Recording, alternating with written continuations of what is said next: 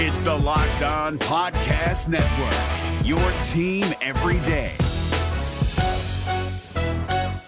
Jackson Gatlin here, host of the Monday edition Locked On NBA podcast. Every Monday, I cover the three biggest stories in the NBA with the local experts from Locked On. It's an awesome recap of the weekend of the NBA and a look at what's ahead. Mark your calendars on Monday to join me for Locked On NBA podcast, available on YouTube and wherever you get your podcasts.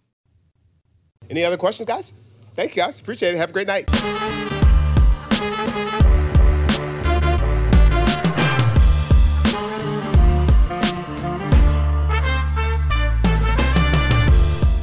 Hey, what is going on? Welcome to episode number 640 of Locked On Raptors for Tuesday, January the 14th. I'm your host, Sean Woodley of RaptorsHQ.com.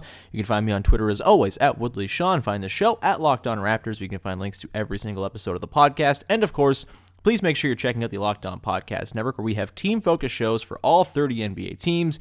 We've got the Locked On Fantasy Basketball Show, which is covering all of your fantasy basketball news and notes. We've got the Locked On NBA Network, of course, covering all the teams around the league.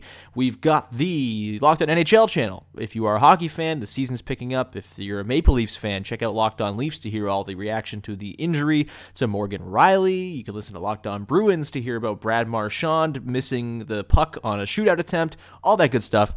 Please make sure you're subscribing, rating, and reviewing all the shows that you want to support on the network. It is very much appreciated. All right, on today's show, I am joined by our old pal Chris Manning, the co-host of the Locked On Cavs podcast. We, back in the day when the Raptors and Cavs were good at the same time, used to chat all the time about the state of the Eastern Conference and all that good stuff. And I figured with it being about the halfway point of the season and the race for the 2 seed kind of shaping up to be the most important and fun storyline in the Eastern Conference over the remainder of the season, that'd be a good time to check in on the Eastern Conference with Chris, who has been observing the East from the basement, of course, covering the Cavs, who are 12-28 and not very good. But we chatted all about the sort of hierarchy from 2 to 6 in the Eastern Conference, the teams we think are the most legit, the teams we think are frauds, all of that good stuff. And I hope you enjoy it. It was a lot of fun, and we will get to it right now. Tomorrow on the podcast, just a note, probably going to be another episode of the old Patreon podcast that I dropped. There's a lot of good stuff in there. I'll pick one of the fun ones out of there. Sort of a more historical thing as we get that rolling for in the morning, most likely, so keep an eye out there. And, of course, the Thunder-Raptors game on Wednesday night will be covered on Thursday's podcast, so keep an eye out for that, too. Marc Gasol's back for that one. News came down this afternoon on Tuesday, so that's awesome. Very excited for that. And the Raptors are nearing full health, just down Fred VanVleet. And I guess DeJuan Hernandez is still hurt too. But looking forward to seeing Marc Gasol back on the floor against the Thunder on Wednesday night. We'll have that all covered for you here on the podcast, as always. All right, let's get to the conversation now. Myself, Chris Manning, the co-host of Locked On Cavs, talking all about the Eastern Conference, the trade deadline, the implications, the Raptors, where they fit all into it, Tristan Thompson and Kevin Love, and whether they could help any of these teams in the Eastern Conference via trade.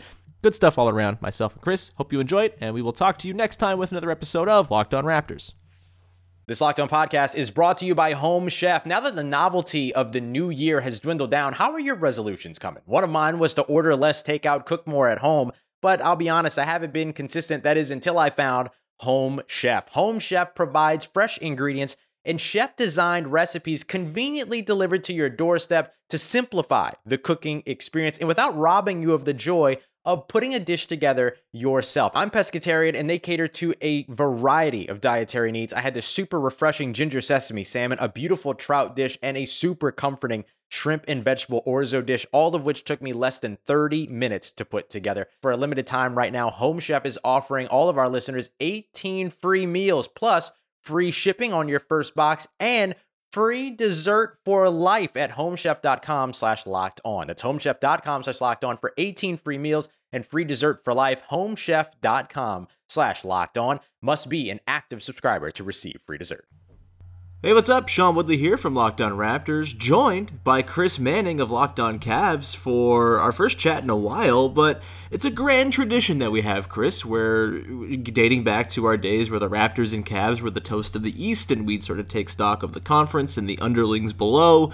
Now it's sort of a bit of a different bag as the Cleveland Cavaliers look up at the rest of the Eastern Conference. The Raptors are sandwiched somewhere in the top middle portion of it, and things are quite different. But Chris, how are you, man?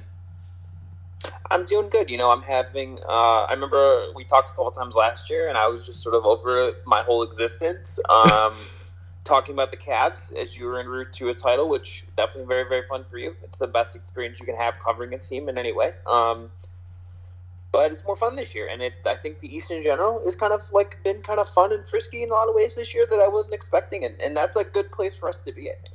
Yeah, I think coming into the year, it was very much billed as a two-team conference, with the Sixers and Bucks seeming to be pretty head and shoulders above everybody else. And I still think, as much as the Sixers have struggled, and we'll get to this obviously as we sort of break down what it is sort of a really interesting race for the 2 seed in the Eastern Conference, and I still think the Sixers are really scary, and they're a team I would want to avoid in the playoffs. It's become more like a 6-team conference, really. Like the 2 through 6, the Bucks are on their own sort of plane, but everybody else has been varying degrees of good in a lot of different kinds of ways, and some of it's been surprising, like the Celtics being able to get by without a center, and the Raptors being able to get by with all of their players injured, or the Pacers doing the same thing. And some of it's been kind of expected. I think a lot of people thought the Heat would be very annoying to play against and would win a lot of games just based on their annoyance, and that's what's happened. And the Sixers, I think most people thought, would have some struggles in the regular season to figure things out, and maybe the struggles have been so extreme that people are changing their sort of view of what that Sixers team might be capable of. But I don't know. So I'm wondering where the best way to start with this is. And maybe it is sort of that talk of the 2 seed, which is going to be, I think, the story that dominates the second half of the season.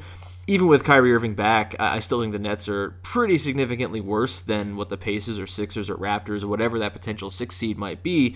And so the 2-7 matchup, not just for bracket purposes to get into the opposite side of the bracket as Milwaukee, but just to ensure an easier path through the first couple rounds of the postseason, I think is going to be incredibly important for any team that ends up getting it. And so, Chris, I guess let's start with this. What's the team in that 2 through 6 range where, right now I think it's a 5-game difference between the Celtics and the Sixers, 2-6 right now, and, lots can change. One crazy winning streak or one losing streak for one of these teams kind of will throw that whole race into flux. But assuming all 6 of these teams are in the running for that 2 seed, which of those teams do you think is the least likely to get it? And maybe we can kind of work our way up from there.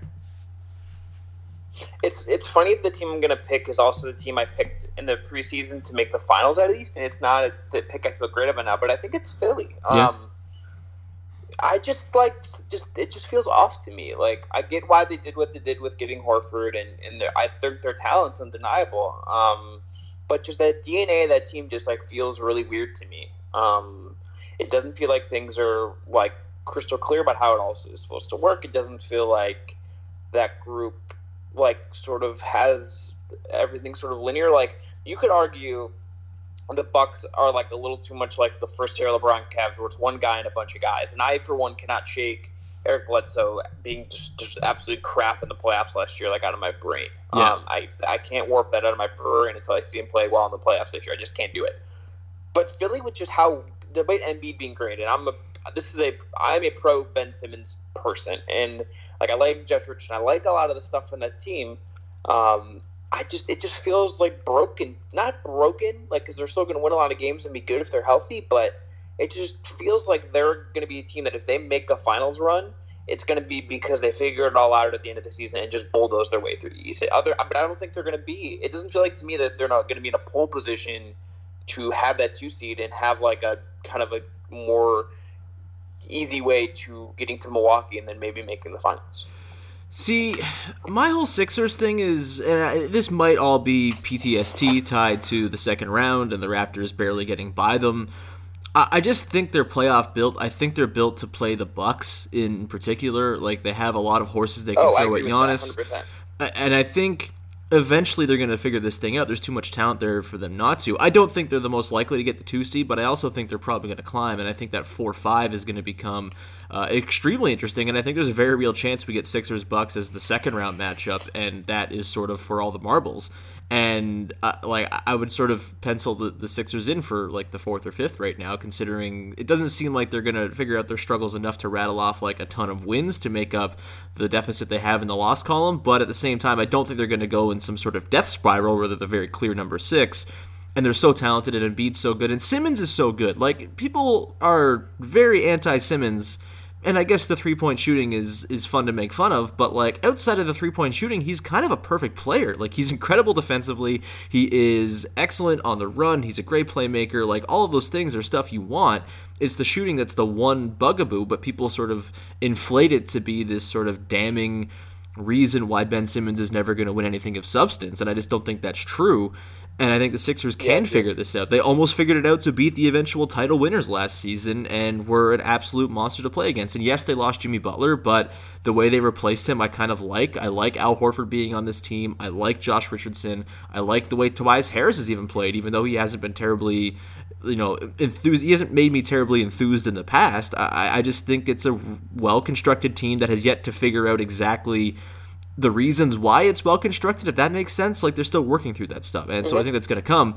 The team that I am least high on is the Miami Heat, and I know they've been a great story. I know it's just an absolute pain in the ass to play against. I know Jimmy Butler's been amazing, but I also kind of look at them and at some point I'm waiting for all of the guys who look like problematic YouTubers to stop being good. Like I'm like they can't have Duncan Robinson and Tyler Hero sort of carrying their offense for them at times, which is what's happened. And I just don't know if I buy that. And maybe that this won't manifest itself until the playoffs, but we've already seen them have some pretty crappy losses, especially of late. They had that Knicks game that they let slip away.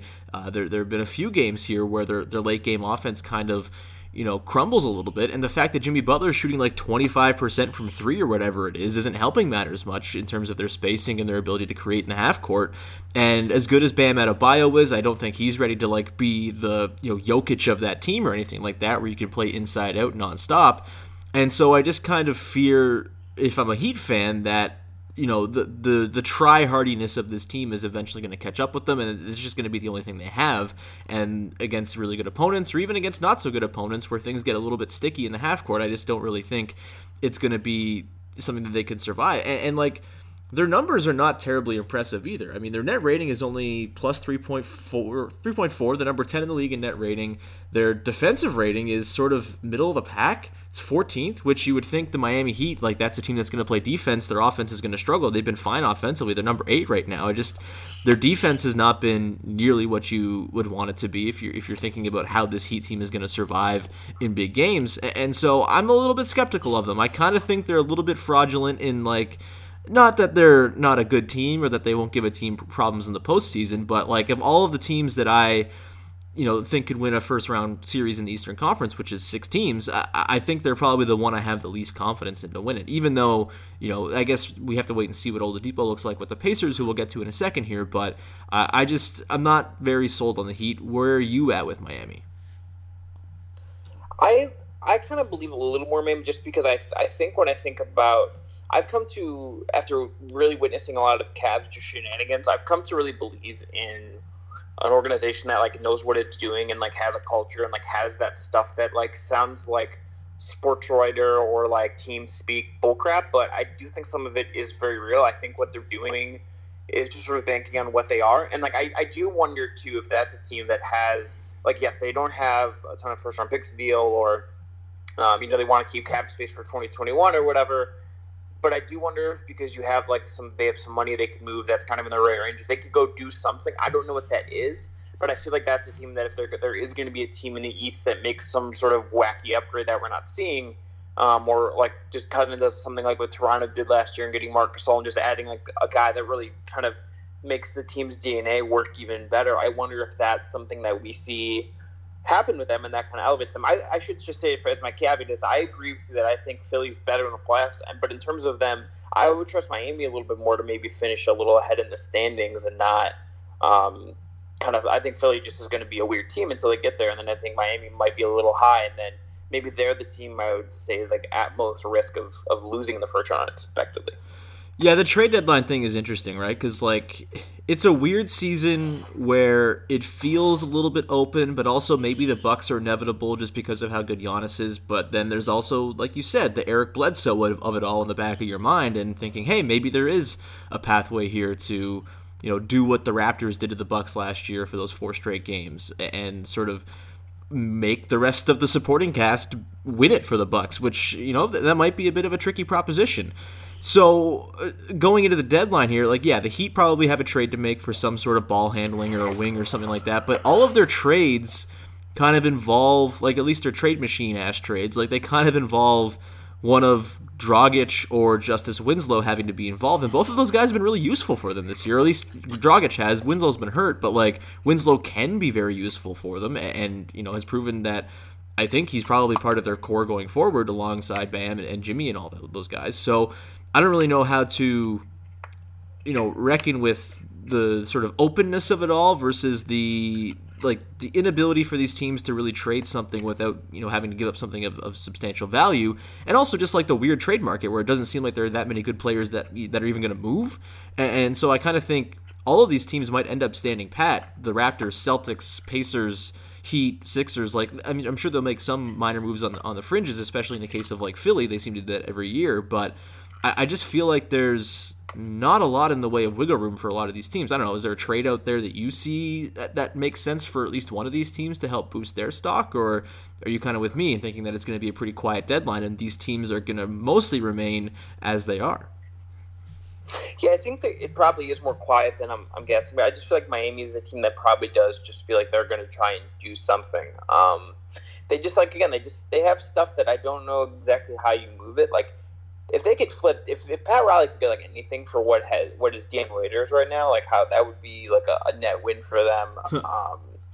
You know, I wonder if they could upgrade their backup center position a little bit and like find a guy there that could come in and just help a little bit. You know, I wonder if Boston goes on again. I feel like, to me, if there's two teams that would make a deal or have incentive to make a deal, I think Boston finding maybe another big would be useful. And then Philly, obviously, I think is just going to need guys in Miami be the third. But again, I don't think none of these are probably like, I don't think we're seeing like blockbusters. But again, last year, I don't know how you felt about it, but you know, I wasn't sure that I loved the Gasol trade because I think Gasol's better than Jonas, and like the passing stuff for him really worked. But I wasn't sure that was going to tip them over the edge in some way, and ended up doing it. So I guess it's one of those things where, like, if they do something and it's the right kind of calculus, if that works out, then it could happen. But I think you're probably right that it is a weird market, and you have so many teams that are trying to not mess up their books for 2021. Like, you're heading into a summer where, I think of the most likely trades we're going to see are teams like the Cavs or teams like Atlanta taking on money that people are trying to get off for the next couple of years in exchange for draft capital, and then those teams are going to have the kind of the ammo to do stuff going forward. That probably, to me, is the likeliest result of the trade deadline. But maybe we do. I think it would be fun, I should say, if one of these teams does try and do something that's like a little aggressive, a little goofy, and we just kind of need to see if it works out. No matter what moves you made last year, TurboTax experts make them count. Did you say no to a big wedding and elope at the county courthouse? That's a move. Did you go back to school to get your degree? That's a move. Did you relocate for a fresh start? Well, that's literally a move. Maybe you moved into a houseboat instead of a house, or switched gears from rideshare driving to video game streaming. Or you rode the stock market to the moon and back. TurboTax experts make all your moves count, getting you every credit and deduction you deserve. They'll file with 100% accuracy and get you your max refund guaranteed. So, switch to TurboTax. Make your moves. They'll make them count. See guarantee details at turbotax.com/guarantees. Experts only available with TurboTax Live. Man, I just, like, the Heat with Chris Paul would be so, like, arduous to watch, but also awesome, and maybe the favorites in the East Chris in my Paul eyes. For like Dragic Chris and Paul, Winslow or something. still. Yeah, he fucking rules. And so I would love to see that, but Him yeah. and Jimmy would, like, be the most annoying duo. Oh yeah, they'd just be screaming in agreement at each other all the time, just about how, like, annoying the refs and their teammates are, and how their teammates don't try hard enough. It would be beautiful, just disastrous hot mess basketball, but they'd be really, really good. And so, like, that's the whole thing, is this whole 2021 thing. I mean, there are going to be teams, and the Raptors are part of this team that's trying to save, or part of this group of teams that is trying to save money for that summer. There are going to be a lot of teams that are disappointed and maybe regret, in hindsight, not going in on it in a season like this or even next year, where maybe the playing field is a little bit more open and, you know, the preeminent favorites coming in, the Clippers don't look terribly strong, and the Lakers, you know, as good as they've been, still have some weaknesses that might be able to be exploited in the postseason. And maybe some of these teams are going to look back and say, damn, like if we had made a trade that compromised our 2021 in the 2019-20 season, and it, like maybe we could have won a title when, we struck out in free agency instead. And so that's going to be a fascinating thing, I think, to look back on, especially with this season, considering how open things seem. To pivot back towards some of the race for the 2 seed. So I think you think the Sixers are the least likely to get the 2. I think the Heat probably are. How do you sort of rate the rest of the teams, sort of most likely to least likely to get that 2 seed? And then maybe a separate question is, how scary do you think those teams are in the postseason? I think Boston's the team I feel best about because I think Brown and Tatum have taken leaps. I think Kemba is just a better fit for that group than Kyrie was. Gordon Hayward's been more like Gordon Hayward than he was at any point last year when he's been healthy. I think that's just like a solid team that's playing really well and has a young guy leaping kind of the right way and at the right time. I feel Indiana is interesting, but it just all depends on what Oladipo's quad looks like, and if that guy if he's Oladipo, which doesn't feel super likely to me, at least for this year, I think they could be really good. Brogdon's obviously been great. Sabonis has been great.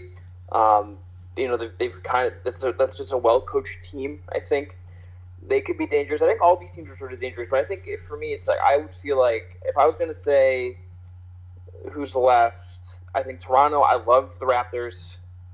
I would go this. If my guess in terms of seeding would probably be Boston. I have no idea at the 3. I feel like Philly's just going to be in the 4 or 5. It just feels right to me. But in terms of actual playoff quality, it's just I feel like it's Philly. It's still Philly, and Boston's probably my number 3 in that regard. Mm-hmm. And the other ones, I don't know. It's just I feel like there's too many variables, especially with Indiana, for me to sort of know what's going to happen there. But they might be my last just because of the Oladipo factor and they don't have anyone that's as good as Siakam or Jimmy Butler or anything. Mm-hmm. Yeah, I think for me, I am of the mind that the Celtics I think are very legit. You're right. I think the Pacers are probably more in sort of the Heat category where annoying team, cute story, probably doesn't have the juice to win a playoff series. The Raptors are such a weird mystery because we've seen them healthy for 5 games this season, and they've been really, really good. Yes. In spite of that, they're number 6 in the league in net rating. Their defense is number 2. Their offense, you would figure, is going to climb once they start getting these guys back. And breaking news on the podcast, Marc Gasol is back on Wednesday, baby, which is very exciting news. Can't wait to watch him carve up the Oklahoma City Thunder in just typical Marc Gasol fashion. And then I'm looking at sort of the remaining strength of schedule, and the Raptors have just a cream puff schedule for the rest of the way. They have the Bucks 3 times, which is not awesome, but other than that, they have the number 27. Sorry, even including that, they have the number 27 ranked remaining schedule in terms of opponent winning percentage. They are only the Cavs, Sixers, and Hawks have easier schedules by winning percentage. Cavs of opponents. Are coming back. Let's go. They're the only teams that have easier Playoffs, schedules. Miami's also got the 26th toughest schedule, but Boston's number 8, and Boston is still. I don't know. I'm still kind of unsure about Boston and sort of their playoff hardiness as well. I think Kemba Walker could be a defensive liability in the playoffs. I think the same goes for Gordon Hayward. I think their center position, whatever they do, Daniel Tice has been really good, and I think they kind of run the risk of almost doing the opposite of what the Raptors did with Marc Gasol last year, where it's maybe they trade for a more productive center and a guy who maybe has a bit more cachet to him, but maybe he kind of throws things off there. If they go get Andre Drummond, that could sort of screw up the mix there a little bit, and I'm curious to see if they would actually pull that off, or if they go for some other sort of lower option, Dwayne Dedmon or something like that. Maybe that's someone they go for, but the Celtics I think are good. I think they're going to fall back a little bit. Honestly, I think we could see all the East teams within 3 or 4 games of each other, and it'll come down to bizarro tiebreakers and stuff like that, which is fun and should keep it really engaging down the stretch here because the seeding is going to be so important. And so if I'm ranking, it's probably Boston, Toronto, Philly, Indiana-Miami for me is sort of my prediction for the seeding. I think the Raptors stand a very good chance of getting the 2, though, because of their schedule and because they're getting guys back and because they've been so good so far with all the injuries. I'll just sort of go and err on the side of the Celtics have sort of figured out this winning in the regular season thing when they don't hate each other, and maybe they're just destined to be the 2 seed. But I think it's going to be fascinating. I think it's going to be a really, really close race. And I don't really know how to handicap it. And the trade deadline could very much change things. And like, I'm thinking myself, like, what do the Raptors do? Is there a move they can go and make to try to solidify themselves? Or is just getting healthy bodies back their quote-unquote deadline move, and they just roll with what they have and see what the mix looks like? It's all very interesting. And I'm very glad to have a regular season that matters quite a bit, it seems. Like, it feels like the East in recent years, it hasn't mattered a whole lot. It's kind of academic. This year it actually matters, and that's really fun. And, you know, people who are like wondering about the length of the regular season and whatnot, and the engaging nature of the regular season and whether or not it's too long, like, this is stuff that's going to keep me entertained for the next 3 months, this race. And I think that is sort of what you have to pull from the regular season, is these little races, and this is one of them that's going to be pretty awesome. How big of a gap do you feel like there is between these 5 teams we've been talking about and the Bucks? Good question. I think between the Bucks and Sixers in a playoff series, it's probably not much, and I might even pick the Sixers to win it because of their personnel. I think over most of the other teams, it's pretty significant just because Giannis is so good, and there's not really a tailor-made way for any of these teams to stop him. Like, I don't think the Celtics stand a chance in hell of slowing him down without Al Horford on the team anymore. You know, Marcus Smart is great and all, but man, there's just not much in the way of defensive talent there that has the sort of size and intelligence combination you need to stop Giannis. And so they're kind of out for me in a Bucks matchup. I think the Raptors, similar sort of thing. Like, I think OG is a pretty good Giannis defender, has been in the past, and they have bigs who can kind of hang a little bit too. But not having Kawhi, as it turns out, is going to make that matchup a little bit more difficult. And I just think the sort of inevitability of Giannis might come for them in that series, as much as I think it'd probably be a good series and a really fun one. And then, and I mean, Nick Nurse could maybe sort of throw some weird-ass defenses out there to throw the Bucks off and force the secondary cast to win, which might be, you know, a way to go about it. But I still think there's a gap there. And then Miami and Indy, I don't think really stand a chance against Milwaukee or really any of these teams in a playoff series. Like, I think the only chance either of those teams has to make it to the second round is for them to play each other in the first round, and then one of them moves on. Does that make sense? Yeah, I think for me with Milwaukee, I think number one, Giannis is better than he was last year. I think he's unimpeachable. That guy is the best player in the league right now, I think. All of my concerns with them are like on the peripheral of him, because like you look at the rotation. We talked a little bit about Bledsoe. Like, again, just look up his playoff end to last year, and it was just outright a disaster. You know, I love Kyle Korver. A really fun interview for me when he's with the Cavs. Like a good human being, a historically great shooter. You know, he's going to be out there if he's out on the floor in the playoffs. Teams were hunting him down 3 years ago. Is that going to drive him off the floor and negate some of the spacing they're getting? You know, can George Hill keep this up?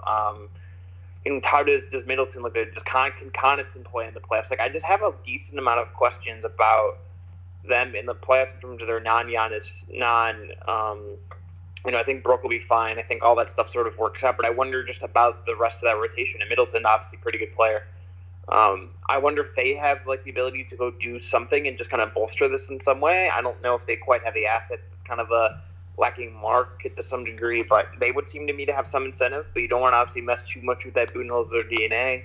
I don't really buy that like what he doesn't work in the playoffs. That to me just seems like kind of a bit about like the rosters and a bit about like his Hawks teams just played the Cavs and got shellacked because those Cavs teams were tailor-made to beat those Hawks teams in terms of the personnel differences. So, but I do think like on paper, Milwaukee's going to have that 1 seed, and I think they're better than last year. Kurt Gold's very ahead of piece at ESPN this week that like kind of emphasizes why there's a couple ways they are better than last year's version. But again, I think if Bledsoe is like he was last year in the playoffs, and he's been like pretty good this year. I've seen like some advanced metrics that have him as like a top 25 player in the league this year, which is interesting. But I need to see that not be like a complete disaster come playoff time. Yeah, man, the Bledsoe thing hangs over it all. And same with Chris Middleton. I mean, Middleton had his moments against the Raptors last year, but he also had his bad moments where he looked kind of out of his depth as a number 2. And, Brook Lopez, his shooting fell off a cliff after game 1 of that series, and he was not the same player he was in the regular season that sort of drove their defense. And so, yeah, they're by no means like an unassailable team, I don't think. And it's funny you mentioned Coach Bud. He's kind of the thing that gives me the most hope if I'm some team going up against him, because he's so rigid and so unwilling to change things up and play Giannis 40 minutes like superstars are supposed to play, and just seems to be so married to his ideals that anytime those are challenged or questioned, he just doesn't really seem to have an answer. And that is a thing that you got to keep in mind. And it's all tough because I don't know if any of the teams on talent alone right now, as currently constructed in the East, can beat this Bucks team.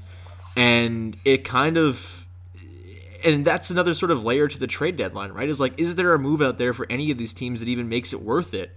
And how scared are these teams of Milwaukee? How worried are they that they can't stop Giannis? How intrigued are they by the Bledsoe failures in the postseason and the Budenholzer questions? And how much do those things hanging over everything make it worth it for them to go and make moves? It's all very fascinating. I don't really know how to handicap it. I think, if I'm the Raptors in particular, to sort of skew it back to the teams we cover, although we haven't talked much Cavs, unfortunately. But it's fine. This is your reprieve from talking Cavs. Even though they're, 7 games out of the playoffs right now? They can do it.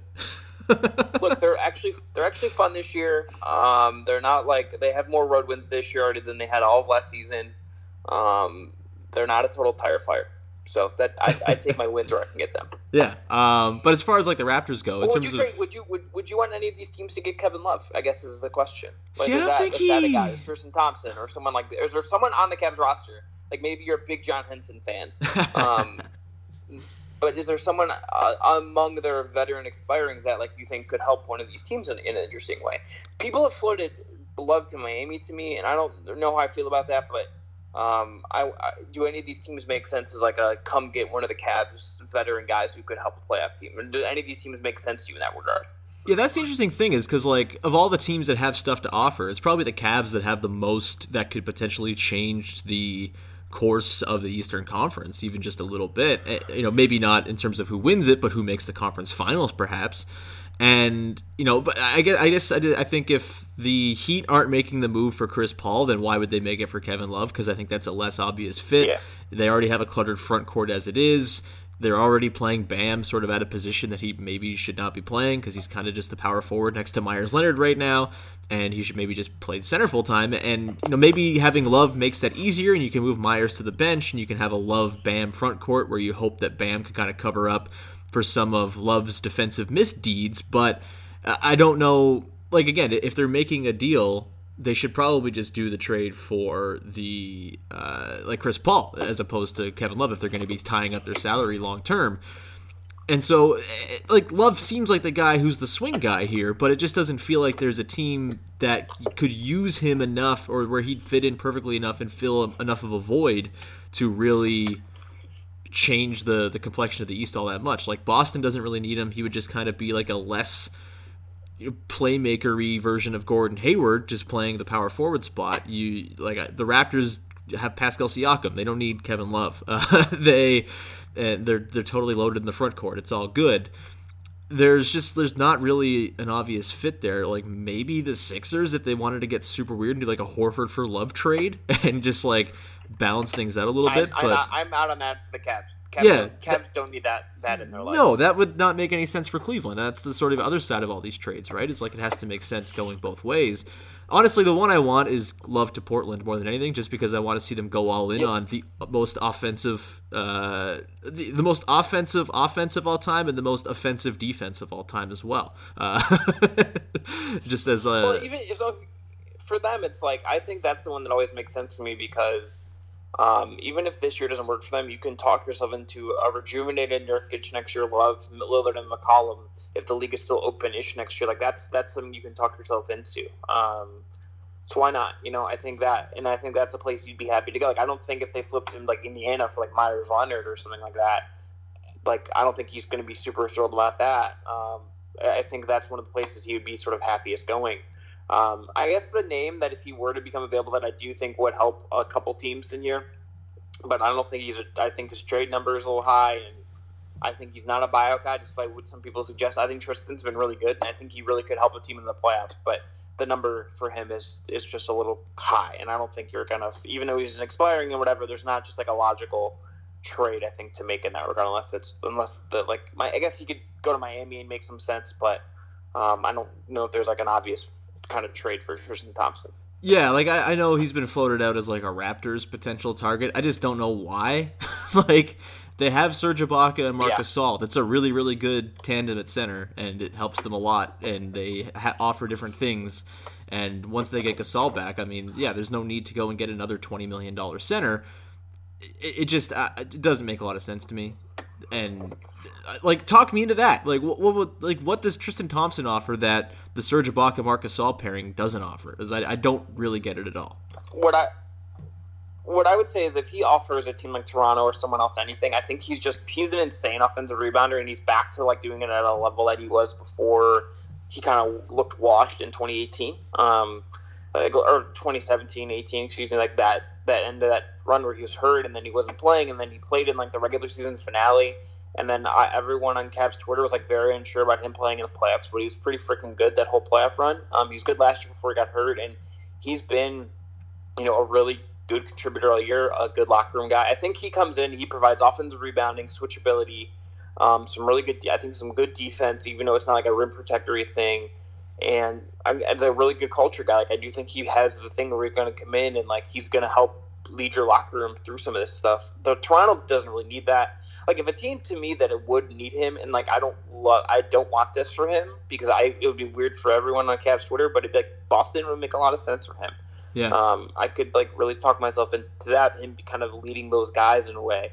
I think like Miami Theater can make some sense, but I think he could help someone with just the numbers really hard. And, I also am like kind of more open to him staying in Cleveland too. But I think if a team feels like it needs offensive rebounding, if they wanted to get off money in some way and also get that center, like if there's something like that, I think he could help teams. I think he's been really, really good this year. And it's just one of those like things that's gotten a little lost because the Cavs are so weird and like have Kevin Love chucking balls at Cedi Osman across the floor.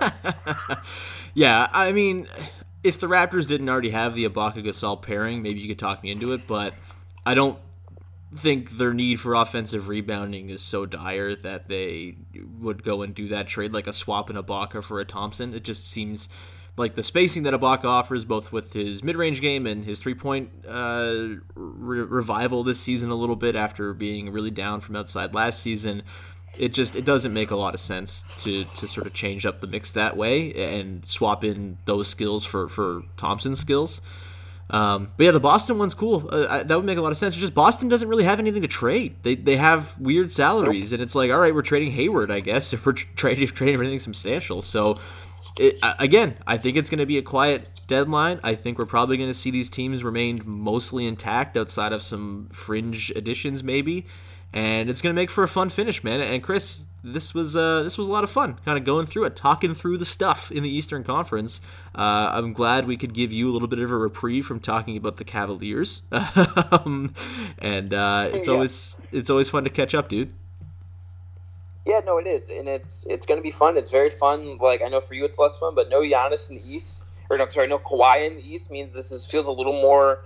Like, I don't know who's going to clamp down Giannis kind of thing. We'll see if like Embiid or Simmons or someone can do it. But it doesn't feel like there's that put Kawhi and that guy move like there was for Nick Nurse last year. And I wonder if that ends up rearing its head in this way too in some way. Yeah, very well could. Chris, man, thanks so much for taking the time today. You can find both of our shows wherever you get your podcasts, Apple Podcasts, Stitcher, Spotify, Google Play, all the places that shows are available. Please make sure you're subscribing to, rating, and reviewing Locked On Raptors and Locked On Cavs and all the other Locked On podcast offerings that we have out there covering all of the Big Four sports and the NCAA. Chris, man, this was great. We'll talk soon. Thanks, Sean.